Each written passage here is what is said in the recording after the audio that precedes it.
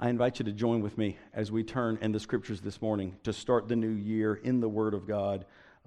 Mark chapter 2 is where we kick it off. So if you've got your Bibles with you, we got a new shipment of Bibles, and maybe you've seen them out. We got a new shipment of Bibles. They no longer print these green Bibles that we had gotten such a good deal on. Ironically, back at General Conference in Portland a few years ago, they sold us a bunch of Bibles for a few bucks a piece, and we bought like hundreds and hundreds of them. They don't make them anymore, so we've got new Bibles, and I'm going to have to swap mine out. And but we give away Bibles here. So if you member, visitor, first time, 100th time, if you need a Bible, we give them away, and just grab them out in the front entrance of the church or out in the Welcome Center. We believe in the Word of God and want to give it away. We begin this morning in Mark chapter 2 and listen in to how Mark begins telling the good news of Jesus. And this is one of the early stories. He says, after a few days, Jesus went back to Capernaum, and people heard that he was at home. So many gathered that there was no longer space, not even near the door. Jesus was speaking the word to them. Some people arrived, and 4 of them were bringing to him a man who was paralyzed. They couldn't carry him through the crowd, so they tore off part of the roof above where Jesus was. When they had made an opening, they lowered the mat on which the paralyzed man was lying. When Jesus saw their faith, he said to the paralytic, "Child, your sins are forgiven." Some legal experts were sitting there, muttering among themselves, "Why does he speak this way? He's insulting God. Only the one God can forgive sins." Now let me pause just to say a note. This occurrence happens with the one that we know was the Messiah. Jesus was the Messiah. He was the appointed, chosen one of God to come and redeem God's people and to lead them out of bondage and slavery, just like Moses had done before. He was the promised one. What's interesting is that there had been a belief that a Messiah was coming in the Jewish scriptures and in the Jewish sort of history and the Jewish religious sort of worldview for centuries and centuries and centuries. But at no time, this is important, at no time was it ever connected that the Messiah would also have the ability to forgive sins. So they're literally saying to themselves, what's he doing?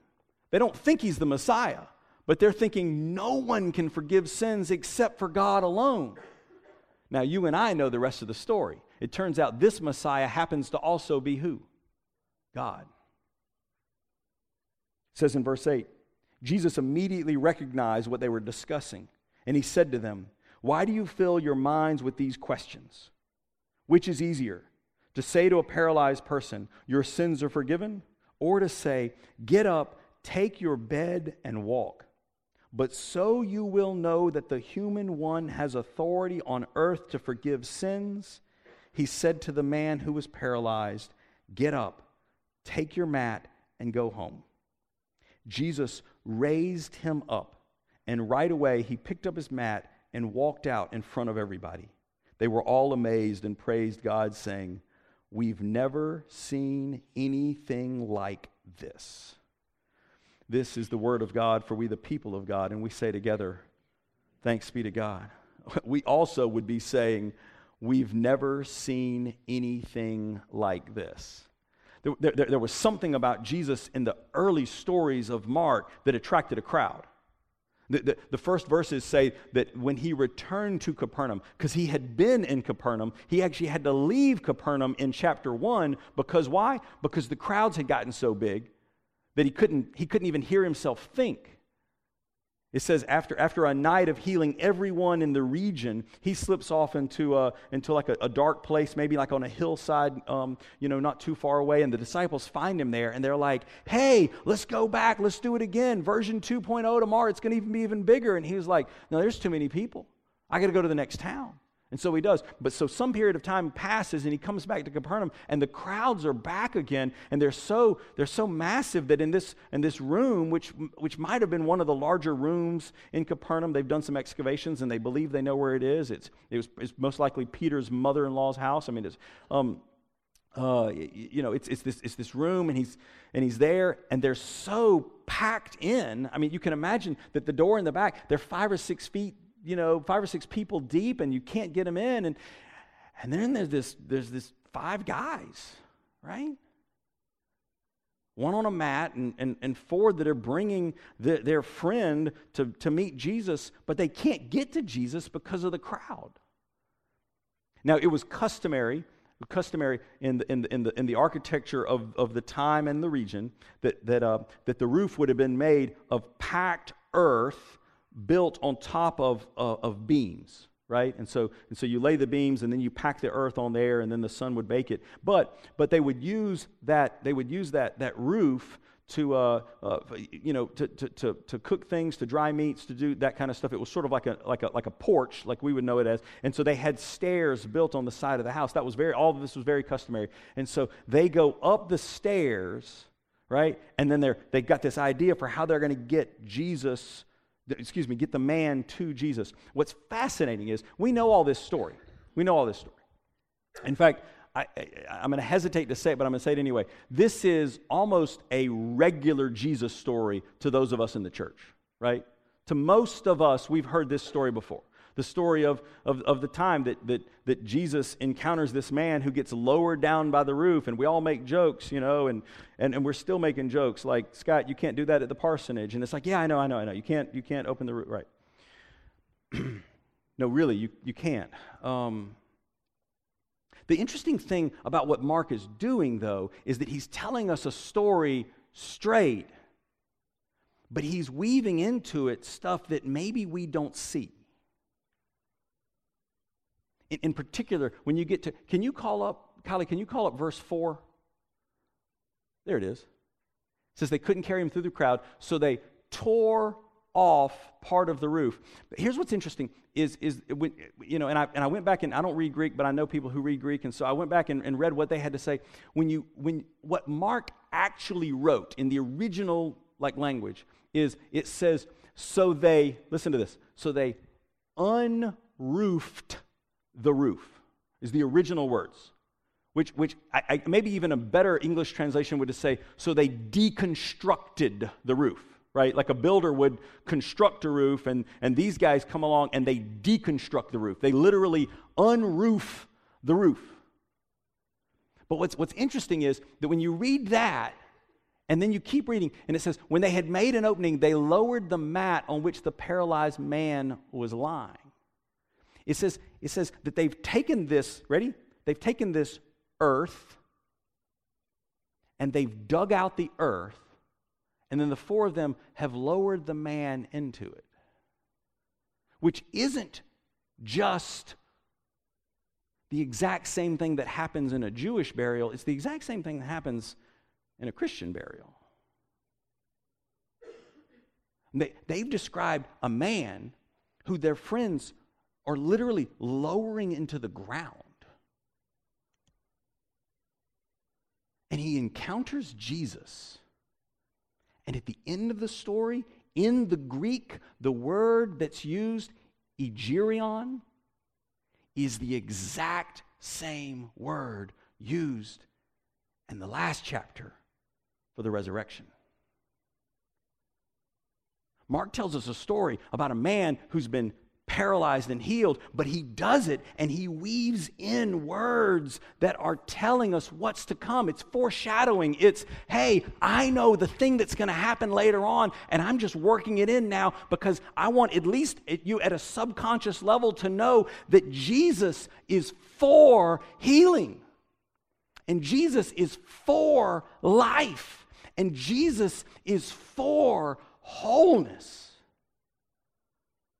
And Jesus is for life over death. Jesus is for the resurrection. All of this stuff is happening in this story right here. And it's like the very beginning of the book.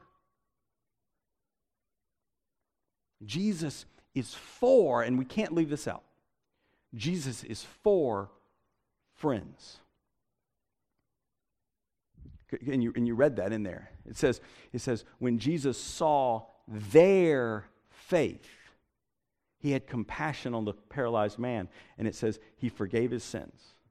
It didn't say when he saw the man, right? And he saw his faith. It says it was plural. He was talking about the friends of the four guys that had this idea to lower him down through this packed earth so that he could encounter Jesus. He saw their faith. Jesus is for all these things, and it includes friendship.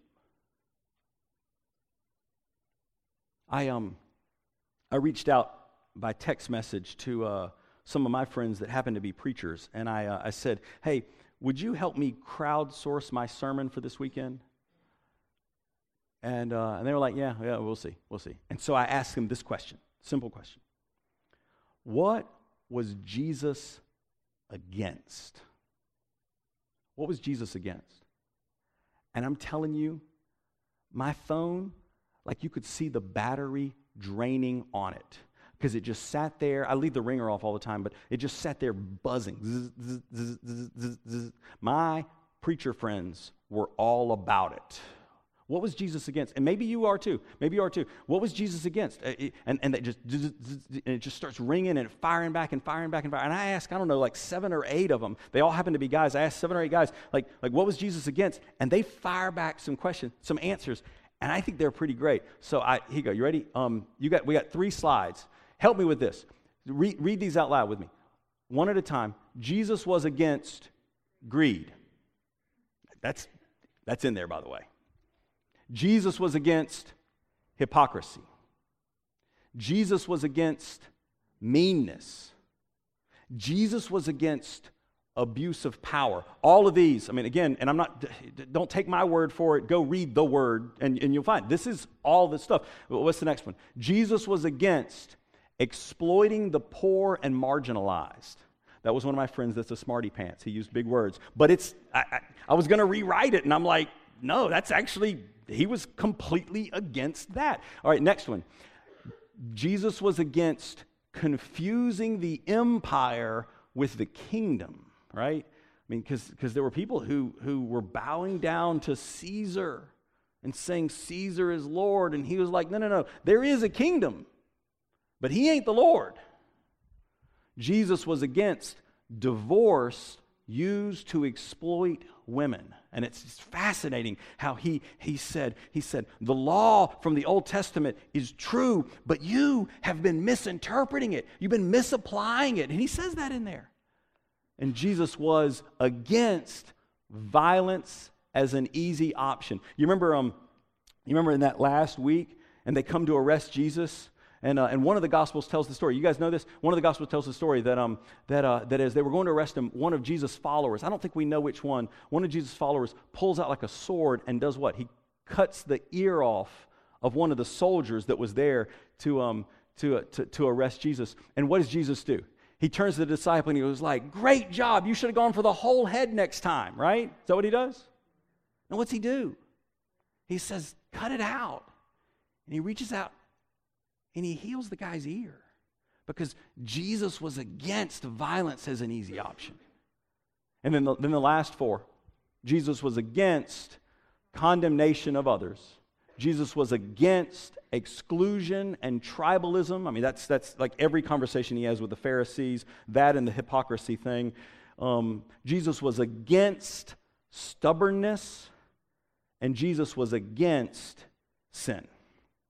Jesus was against it. And I got to tell you, from my just this experience, but I think you guys are with me, like it's easy to come up with a list of things that Jesus is against. And let me say, I don't pretend to think this is the exhaustive list. This is what we came up with, and I sort of just I was like, all right, that's plenty, and we could spend all morning coming up with the things that Jesus is against, right? And one of the reasons it's so easy to come up with the list of things that Jesus is against is because of how our brains are wired. I think we've talked about this before, but it's scientifically proven that our brains are wired with something called a negativity bias. Negativity bias. And the science of it is that when we encounter something that's positive, when we encounter something that's neutral, and when we encounter something that's negative, our brains literally fire more electrodes, right? More electrons, that there's more neurons that are engaged, there's more chemicals being released when we see not the positive, not the neutral, but the negative thing. In fact, more than that, psychologists have shown that we respond more strongly to negative news. Fact. That we actually believe that negative news is more accurate and valid than positive news, even when both have been proven to be valid, right? We are wired for the negative. And it's just the way it is. In fact, developmentally, they've gone and they've started studying. You guys, this doesn't surprise any of you. They've gone and started studying like children, like little infants. And they've shown that up until, and it's before the age of one, children's brains start to transform and they fixate on the negative things, more than the positive things. This is all in the world of science. This is the way we've been made, right? And there's a lot of great reasoning why. Like if you're a caveman, right, and you're right there and you're about to go out on the hunt and you hear some awful noise out there, you need to pay attention to that noise. And you should probably not go out on the hunt for at least a little while when you hear that noise, right? I mean, so I totally get why we're wired, around the negative, because the negative very often will save our lives, right? But if all we did was focus on the negative, what kind of life would that be? We can do better than just focusing on the things that are negative. We can do better than just being a people that are defined by what we're against. And I'm talking about my own life. I mean, we can do better than that, which is why I believe that God, and we're back to the scripture, gave us friends. Because friends balance us out. Friends tell us stories that remind us of the good times. If you've got really good friends, every once in a while, they let you win at the things you're not good at. Can I get an amen? Right? Yeah. Friends make us laugh. Friends make us cry when crying is a good thing. Friends are the positive that balances out the negative. And I believe that not only here in the scriptures, but that throughout the story of Jesus, Jesus is for friends. And he knows what we need because he made us. He knows what we need, and we need the positive to balance out the negative. We need the outside influence of friends that are saying, hey, for as bad as you think it is, right? This is what a real friend does. For as bad as you think it is, let me remind you about that time that was even worse, right? For as bad as you think you've messed up, did you forget about the time that you did the, what? I mean, friends are the balance. When we want to go downhill, they bring us up. They do it by hook or by crook, but they do it. Friends are the positive that we have to live the abundant life that we are called to live. And this is the whole gospel, is that we've been made to be in community and relationship. And that looks like friendship. And for my last piece of evidence for that statement, consider this. On the night before the whole thing goes down, right? Arrest, torture, trial. It's a sham of a trial, right? Execution. And then the resurrection. On the night before all of that happens, Jesus turns to his disciples over a meal and says, you got it, John 15:15? I don't call you servants any longer. What does he say? I call you friends. Because everything I heard from my Father, I have made known to you. You hear me? You could consider that the whole trajectory of the gospel leading up to the resurrection itself, right there at the climax and pinnacle, Jesus says, we are friends. Why? Because he is for us. And he's against a lot of things. And as Christians, we're supposed to be against those things too, right? The whole list and all the other things I forgot. But he is also for us. And he's for friendship. And he wants us to be for the things he is for, which is, when you boil the whole list down, life to the fullest. I came across this quote. It's not on the screen. I'll read it to you, and then we'll sing. It comes from a guy that writes on this miracle story in Mark chapter 2 named Jeffrey John. And he's talking about the four friends. He says, what they do for their friend is a perfect image of Christian intercession. It is the vocation of all Christians to carry others to God in their prayer and lay them before him. It is hard work, which can often feel like trying to dig through the ceiling. The people we pray for may have no faith at all or even knowledge that they're being prayed for. But God, it seems, can use our act of will for others. Our prayer makes open a channel that lets his grace into this world to work for them in ways we ourselves may never see. So I just, again, invite you to join with me. What better way to start the year than to pray for friends who God has given us to balance us out for the good? Let's pray.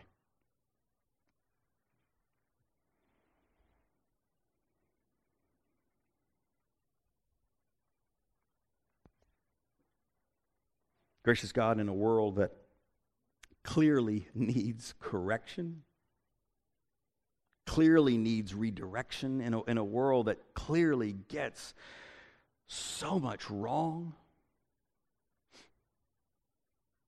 your word tells us that you are for us. You are for life. And you are for the very things that bring life to us.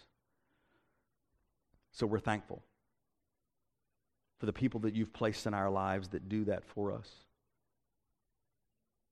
Help us to be those people for others as well. Allow this year to start with us focused on that which brings goodness to ourselves, to others, and to the whole world. This is our prayer.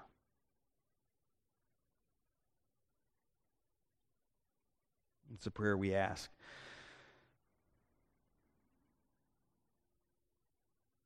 along with a confession that we have not gotten it right so very often.